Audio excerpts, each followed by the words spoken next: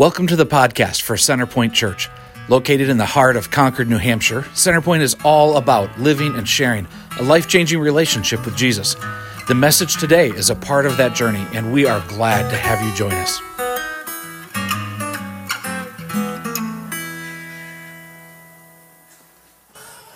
All righty. Beautiful feet indeed. All right. Here we go. Who doesn't love a spring cold, huh? This is fantastic, right?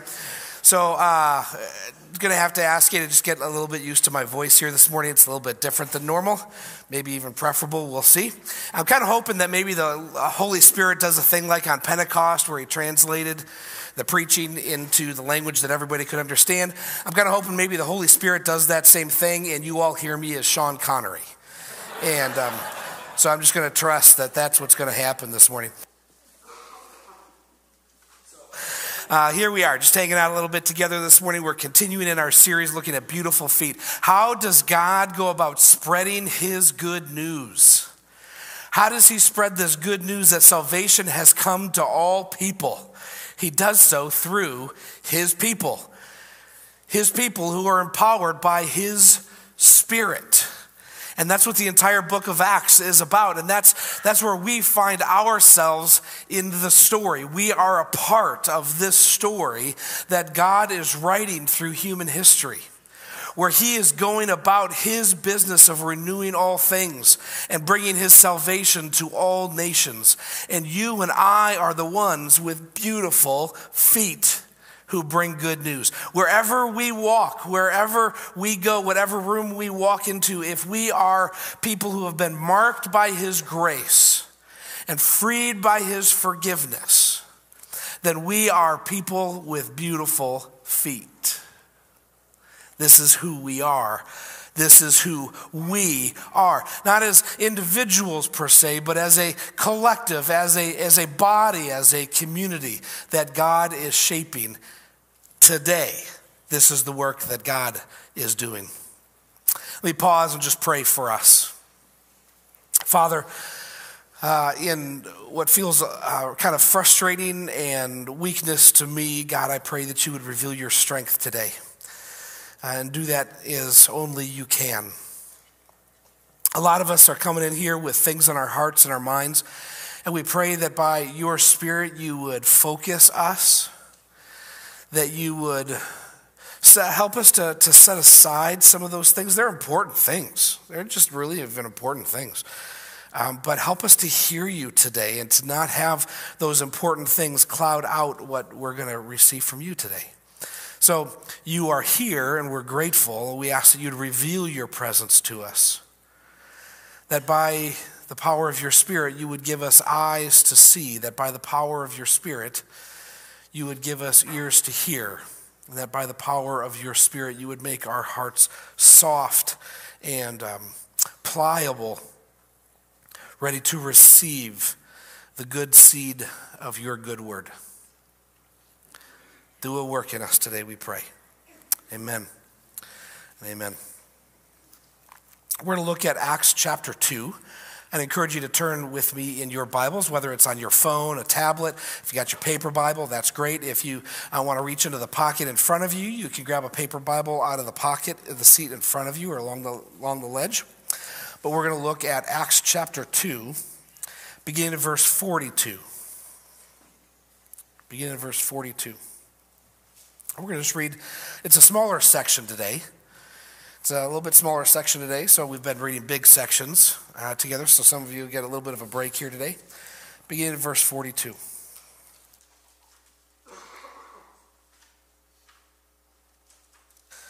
Luke writes this for us. They devoted themselves to the apostles' teaching and to fellowship, to the breaking of bread and to prayer.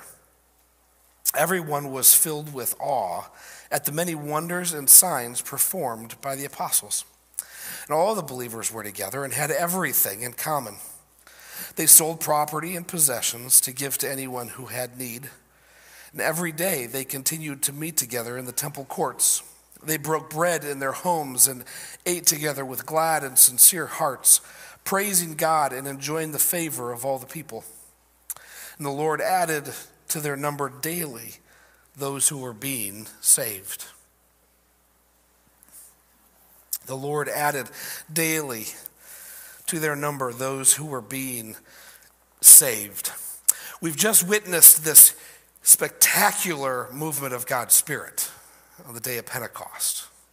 The question for us becomes, how does that continue to burn? Like every fire needs fuel.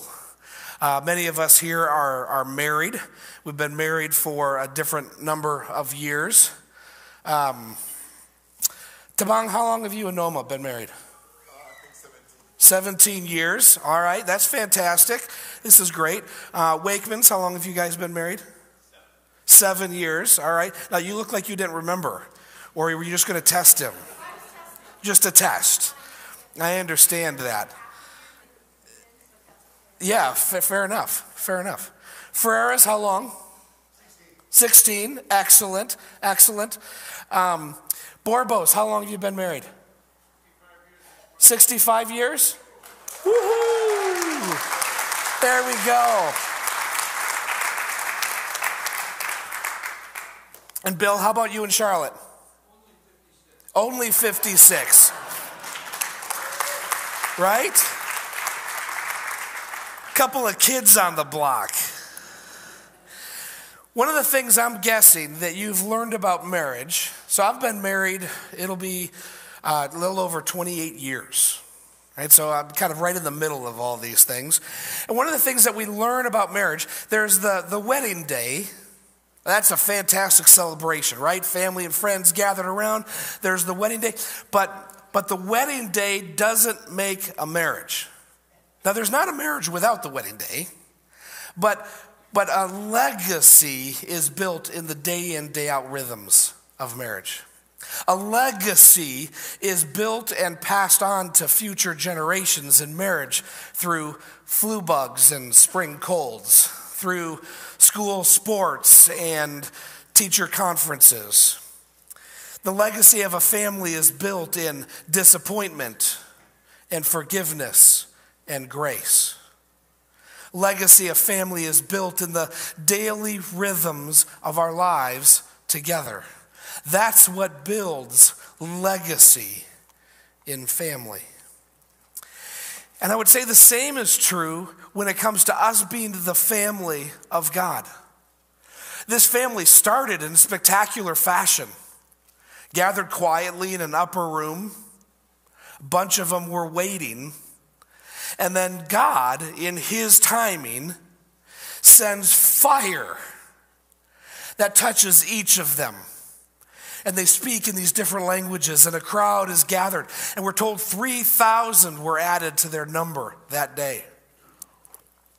How spectacular is that? Can you imagine having been witnesses of that event, the fire falling? And what can happen is we will experience significant moments in our spiritual lives. It might be the moment that we wake up to God's grace, confessing our sin and repentance, and experiencing forgiveness and newness of life as the Spirit settles in us. We're like, oh, this is spectacular. It's amazing. And then we can spend a lot of our life looking to recreate that. God, when is the fire going to fall again? God, when do we get the cool stuff again? But one of the things that Luke is drawing us into is right out of the stories of the spectacular come this little section here that reminds us that the church, this new thing that God is doing, this new body that God is creating, is being formed and shaped, yes, by the moments of spectacular, but it is building a strong foundation. It is giving fuel to the fire in its daily rhythms, in what might even be mundane or boring. As we think about our churches, we've maybe moved around either in our own community or we've moved to different parts of the country where we have to find a church. And we're drawn to spectacular. We're drawn to powerful. And while there are moments that we as a church experience his power, there might be moments that we even say, it seems like the fire has touched down. The fuel for this fire, the thing that allows it to burn and to continue to burn, are the daily rhythms that we live as a people, as a new people, as a resurrection people. This is where the fuel burns hot. Every fire needs fuel, right? If you were just to go out and take some little cup of gas and sprinkle it in your fire ring, you'd get a moment of something fairly spectacular. My wife hates it when I use gasoline as an accelerant. One year she said it even shook the windows a little bit, like, I think you're just being a little bit dramatic, because there's something pretty fun about the whoosh that comes, right? But if all you got is the whoosh, a campfire you do not have. And the whoosh isn't very helpful for cooking hot dogs and roasting s'mores. The woof isn't very helpful in keeping warm on a cold fall day. No, the woof is good for singeing eyebrows, but that's about it. The campfire's got to be built. And we may have different philosophies of how to build the campfire. Some of you are teepee people. You're like, the only way to build a campfire is a teepee. So you put your things here and you lean them in just right. Don't mess with the teepee. Others of you are log cabin people, and so you make your square and you stack them and you put your kindling in the middle. That's where the gasoline goes. Right, so we might have different thoughts about how to build the fire, but the fact of the matter is we need the logs. Otherwise we just get woofed, singed eyebrows. All right? And so what Luke is leading us into in this passage, it might seem unspectacular for us, but it is oh so important, because this is how we build the campfire. This is how we live in the sustained work of God's Spirit in our midst. This is how all of us get to participate in the movement of God as He spreads His salvation to all people. This is how we get to build the fire. This is what the fuel for the fire looks like. The fire of God's Spirit burns in the everyday rhythms. Listen, the fire of God's Spirit burns in the everyday rhythms of His people living in community together. And so if you ever find yourself asking, God, when is the fire going to fall again? Listen, the fire of God's Spirit burns in the everyday rhythms of His people living in community together. And so He lays out for us what this looks like. For some of you, you visited this passage over and over. You've been a part of church leadership where we've looked to shape our rhythms together by these things. For others of you, this might be very new and something that God is drawing you into. But let's all pay attention. Let's all have hearts that are ready to receive.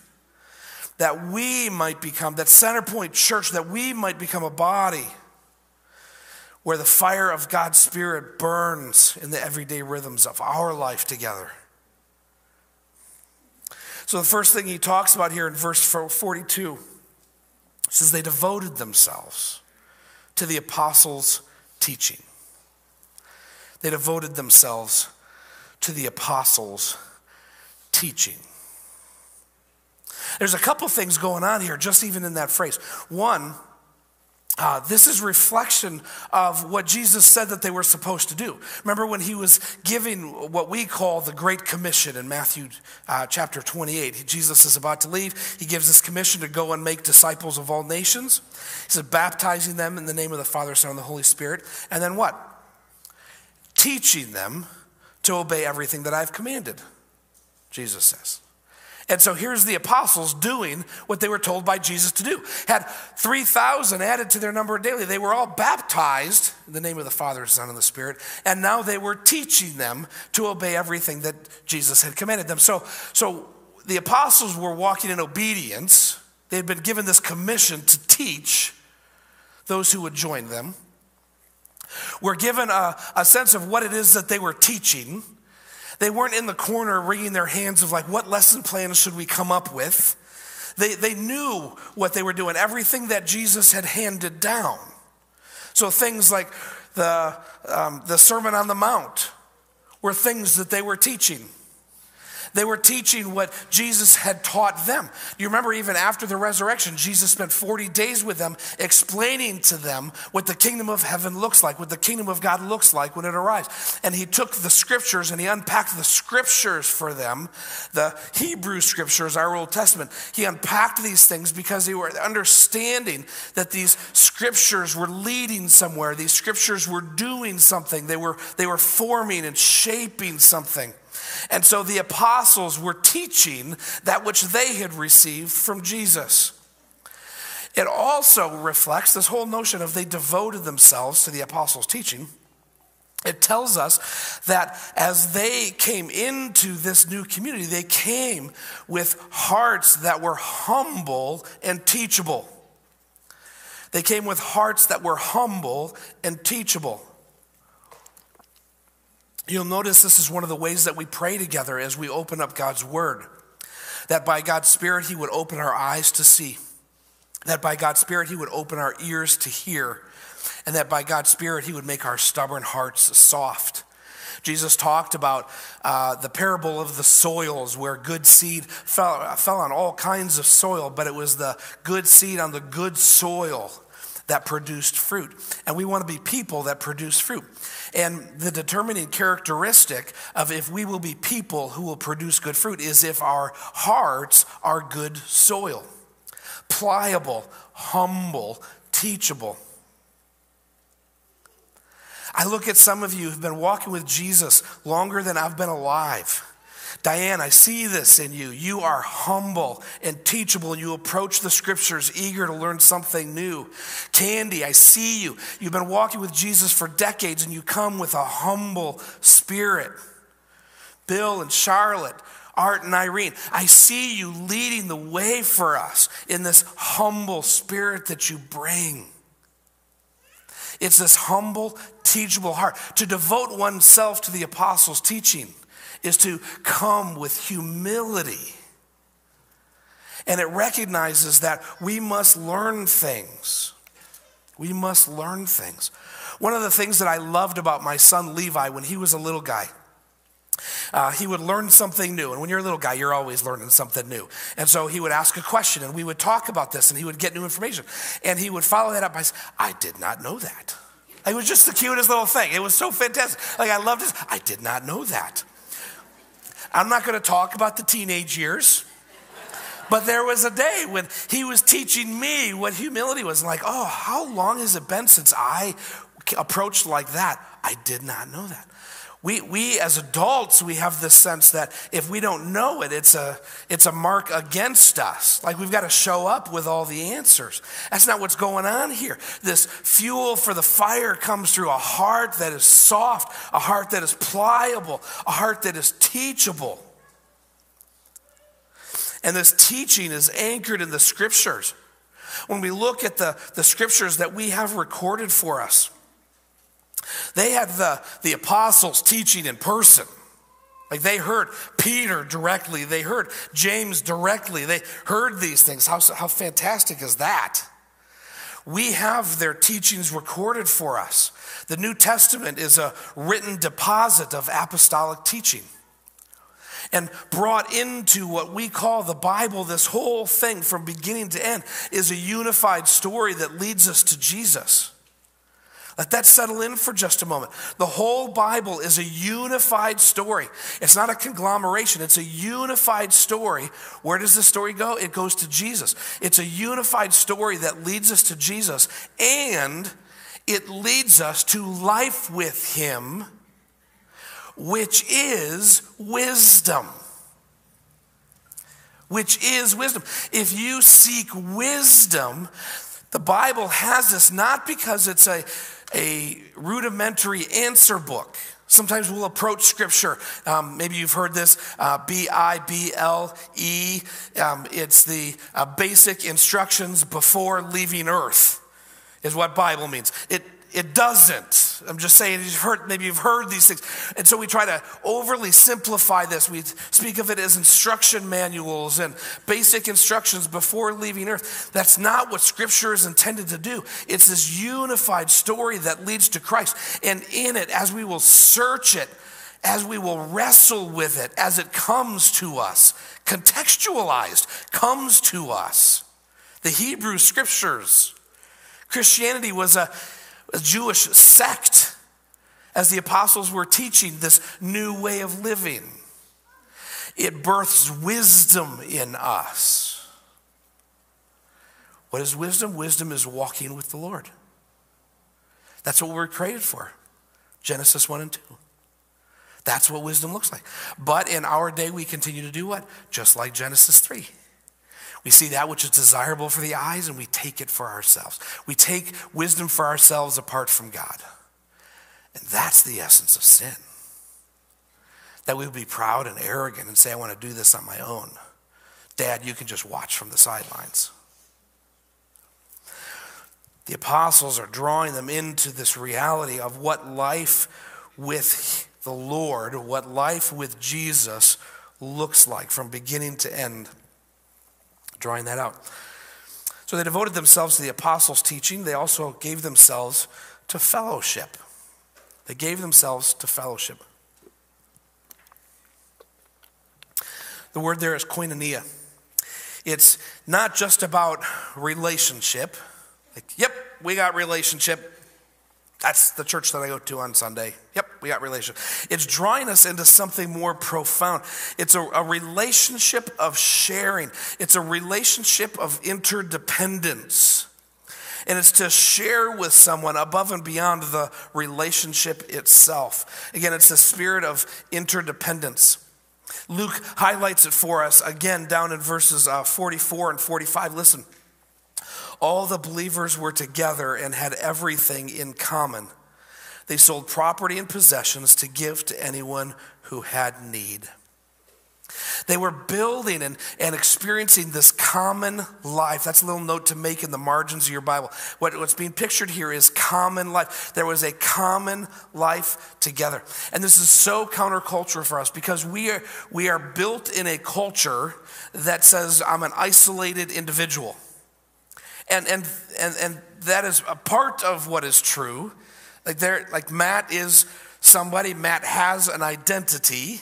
Matt has preferences and dislikes. Like there is a space where I am an individual, but in our culture we overplay the individual to the neglect of the communal.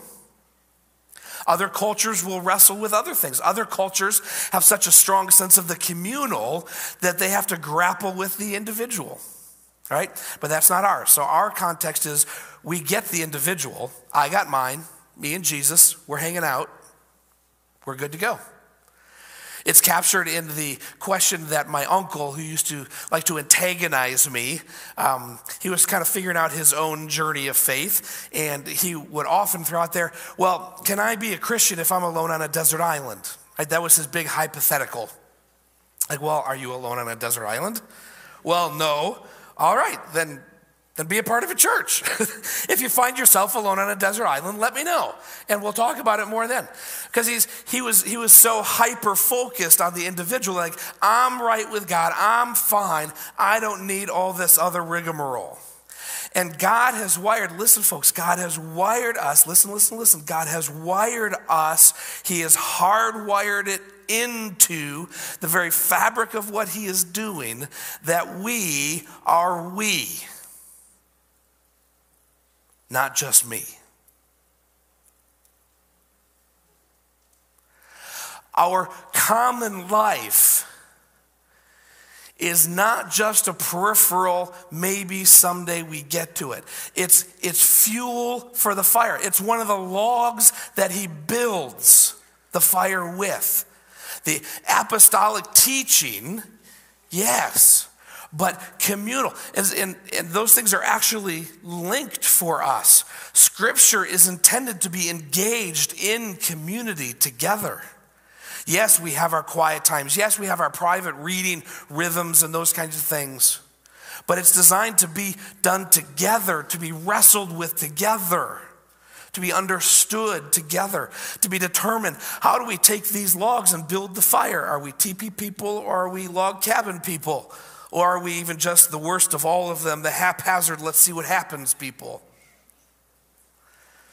We're being given the fuel for the fire, and an important component of this is the common life together. This common life that is built around Jesus. He is the one that's at the center.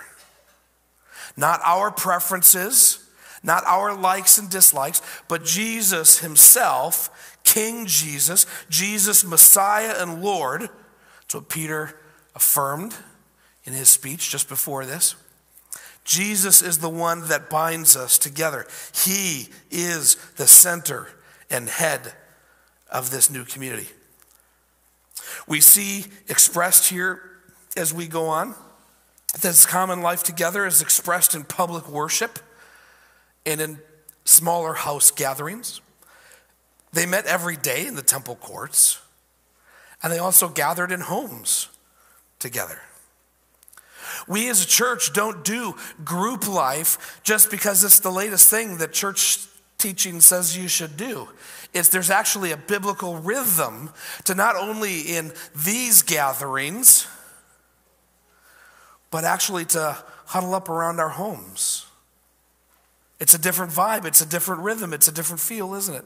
And their common life was expressed in both of those things. And their common life together was also a sign of the new thing that has begun. Their common life together was a sign of the new thing that has begun. You look particularly at their abundance. As God's salvation spreads to all people, where Jesus is king, everybody has enough and nobody has too much. And so one of the things that they did is they held their possessions in common. That's pretty weird, right? That's just kind of a weird thing to think about it. And it might play out differently here, but what would it look like if our common life was more important to us than the stuff that we hold? There would be a practice of generosity that would be pervasive. And I see that in so many of you. This beautiful generosity. As some of you come up and you say, hey, I've got this that I want to give to somebody. I want to do it anonymously. Can you make sure that they get this? I saw their need. When you do those kinds of things, I see you living out the promise of this new thing that God is doing. And we serve together in our common life. We serve together as a sign that the new thing has begun. We live as resurrection people united together under the headship of Christ. It's this recreation process. God is shaping this community. Go back to Genesis, right? Everything that we're reading here actually goes back to Genesis 1, 2, and 3. Because God is renewing something. It ought to draw our pictures back into this place of Eden. And it was a place of incredible abundance. God said, look at all of this. All of this is yours. Just don't eat from this one tree. But all of this abundance is yours. So we look at abundance. What else did God say in his creative process? He created man out of dust. Explains why men tend to be dirty, I guess. But they kind of created them out of dust. And then what happened? He breathed. So out of dust, out of creation. And then he breathed his spirit into him. What do we see here? Humanity. The Spirit of God breathed onto each of them. We're seeing this recreation story unfold in front of us. And then what did God say? He looked around and he said, it is not like out of all creation, the only thing that made God say, whoa, wait, time out. This is not good. The only thing that wasn't good was when he saw the man was by himself. It is not good that man is alone. And so he made it a completer. He completed the picture of humanity. And there was woman, man and woman, together with God. This completed picture of community. And together they were to grow and multiply. The community was to grow. And so when we live in a common life, we're bearing witness that God's new thing has begun. That God looks over creation and says, it is not good for mankind to be alone. It is not good for men to be alone, for women to be alone. And in our world, in our culture, isolation and aloneness is at pandemic proportions, never before seen in our collective history. And God says it isn't good. And I make a new people that no one would have to walk alone.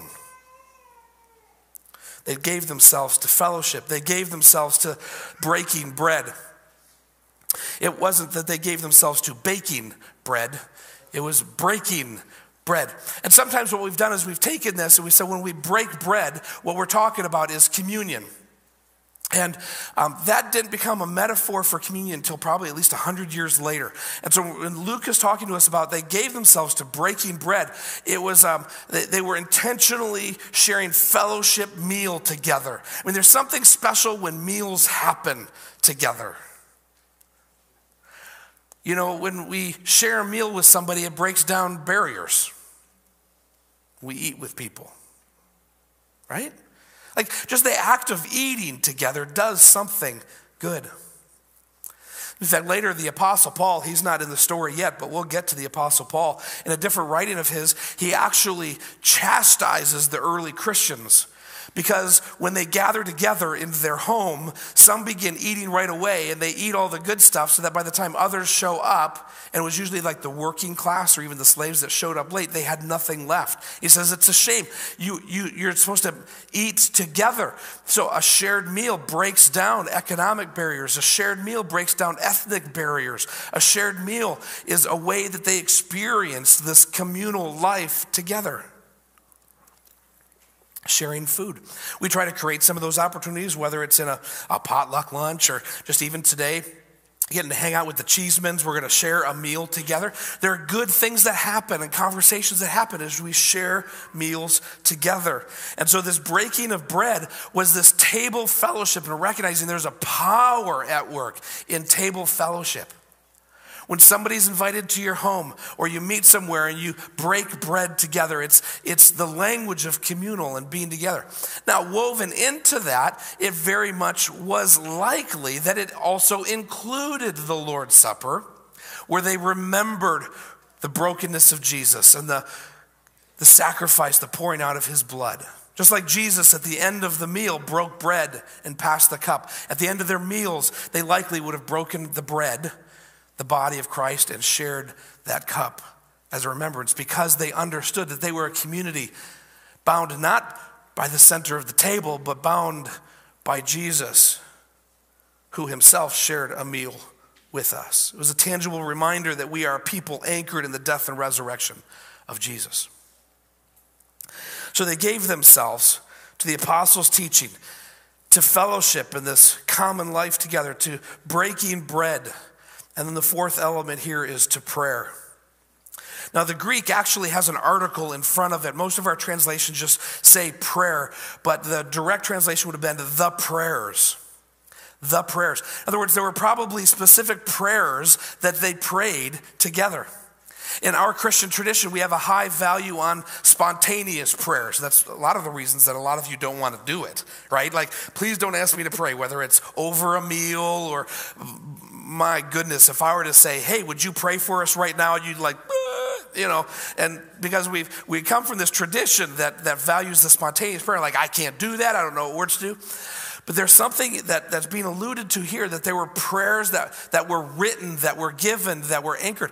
And there's something very formational about these kinds of prayers.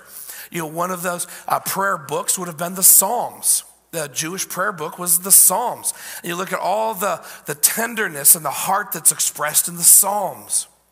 When the disciples wanted to know how to pray, they asked Jesus, teach us to pray, and he gave them the Lord's Prayer. It's a prayer that can certainly just become rote and meaningless, but as we approach it with richness, it's something that unites us. When there is a written prayer, when there's a common prayer, a psalm or the Lord's Prayer, it unites us. We all get to pray it together, and that does something. I mean, there are moments when I or others can lead us from the front in prayers, but there's something powerful and forming and shaping as we pray together, and one of the ways we do that is in united prayers, the prayers. As a matter of fact, let's just stop for a moment and do that, all right? The Lord's Prayer is one that a lot of us are familiar with. Steph, I think we're good on slide for that, right? I'd kind of given it the last thing. Okay, Steph says we're good. So what we're going to do is we're together going to pray the Lord's Prayer. And we get to pray it together because the words are going to be up on the screen. All right? This is prayer together. So let's do that. Our Father in heaven, holy is your name. Your kingdom come. Your will be done on earth as it is in heaven. Give us today our daily bread, and forgive us our sins, as we forgive those who sin against us. And lead us not into temptation, but deliver us from evil. For yours is the kingdom, and the power, and the glory forever. Amen. There's such a richness in this prayer that's been handed down to us from Jesus himself, right? And then to be able to do that together. I know some of you might come from different traditions and trespasses and debts, and then that throws sins in there. Like you can't do that. Right? But this is, we unify our hearts as we pray together. This is what's going on. This is part of their shared common life as the prayers together. As they prayed together, this is how they learned to pray together. And they recognized that they were heaven and earth people. That's what prayer does. Prayer is the space where heaven and earth come together. The earthiness of our weak, frail voices meeting the Spirit of God who hears our prayers. Praying people are heaven and earth people. Praying community is heaven and earth people. There's a group that gathers on Sunday mornings. Look at what's happening for the details. And if you want to learn to pray, if you want to be a part of prayer, join us on Sunday mornings for prayer together. Gather around the table together in your homes and be people of prayer, heaven and earth people. For these are the things that happen that come together to become fuel for the fire of God's Spirit. And what is the fruit of this kind of movement of God? What is the fruit of this community? Look at verses 46 and 47. Every day they continue to meet together in the temple courts. Right, here's this public oneness. They broke bread in their homes and ate together, listen to this, with glad and sincere hearts.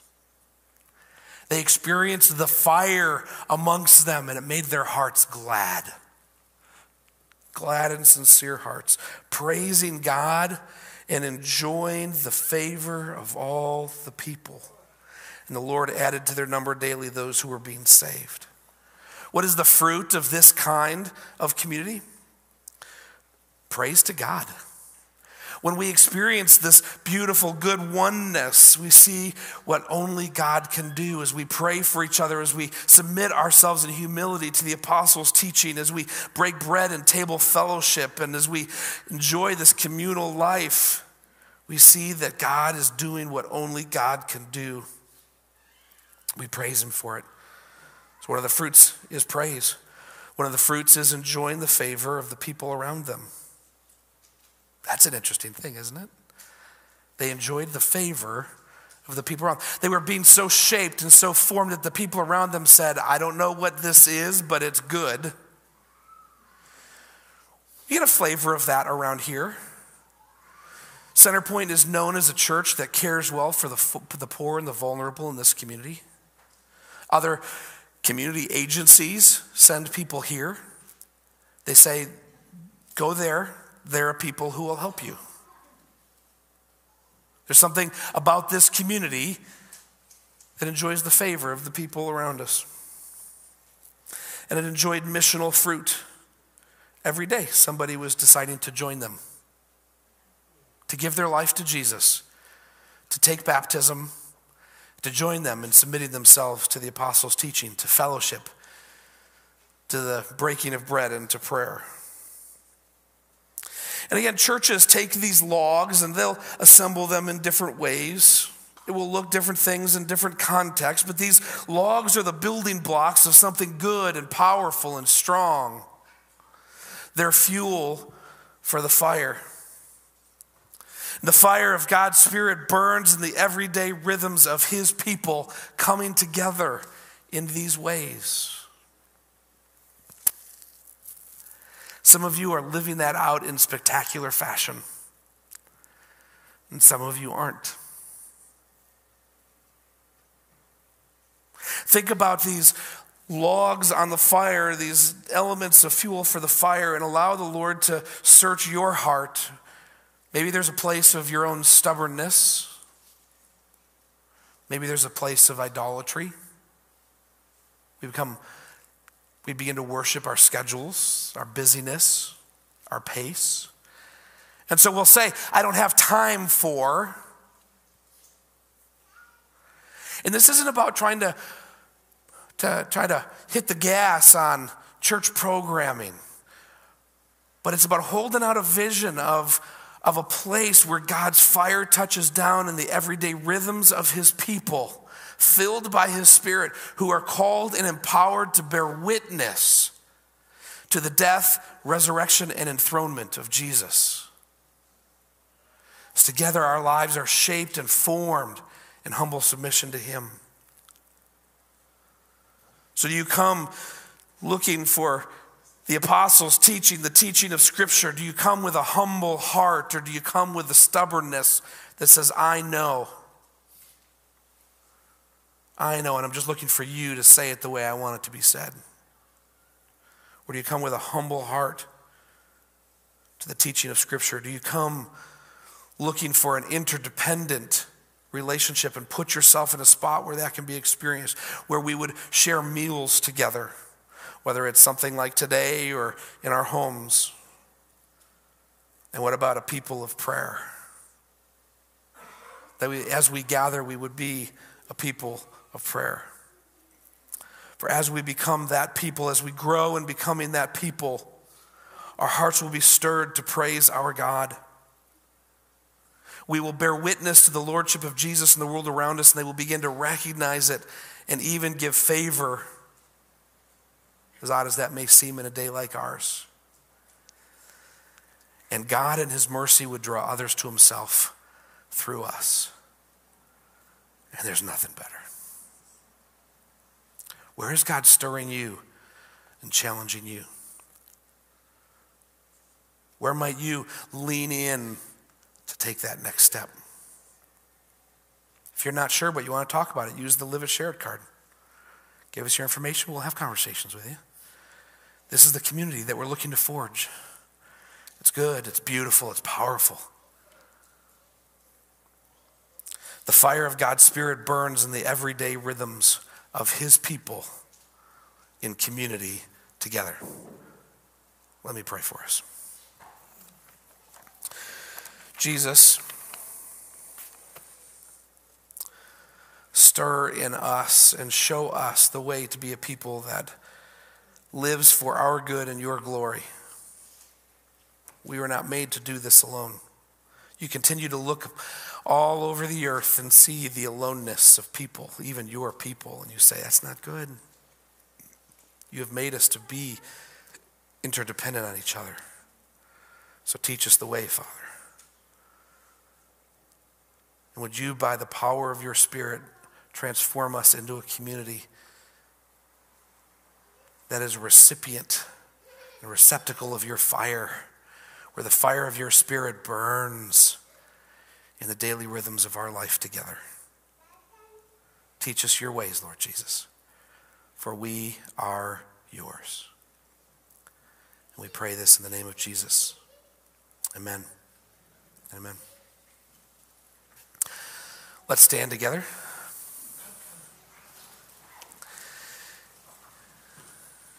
This isn't something that can be forced or fabricated. It's something that happens as God's Spirit ignites us. And Scripture teaches us that his Spirit comes alive in us when we give ourselves to him in humble repentance. If you have never taken that step of humble repentance to confess your sin and receive his grace and forgiveness, and to give yourself to him today and tomorrow, and to walk with him, you can do that today. We've got a prayer team who's going to be right up here. They'd love to pray with you about that. You come up and just say, I want Jesus in my life. We're going to take it from there, all right? If there's any other reason we can pray for you, we'd love to have the chance to do that also. And as you walk out into this world, remember, you are not an island unto yourself. If you have Christ and his Spirit in you, you are a part of something. And it's an earthy something. Like it is. Like It's not going to be perfect. We're going to bump into each other. We're going to disappoint each other. We're going to hurt each other. But oh, what a perfect place to learn forgiveness. What a beautiful place to learn grace. Let's learn that together. And as such, bear witness to the lordship of Jesus in the world in which we live. And that's how we walk with beautiful feet. May your feet be beautiful as you walk with him this week. Thanks for being here. Take a little bit to stop and reflect on what God might be saying to you and how you'll respond to him today. Wherever you are on your journey of faith, we are here to serve you. Find us at centerpointnh.org and join us on the journey of living and sharing a life-changing relationship with Jesus.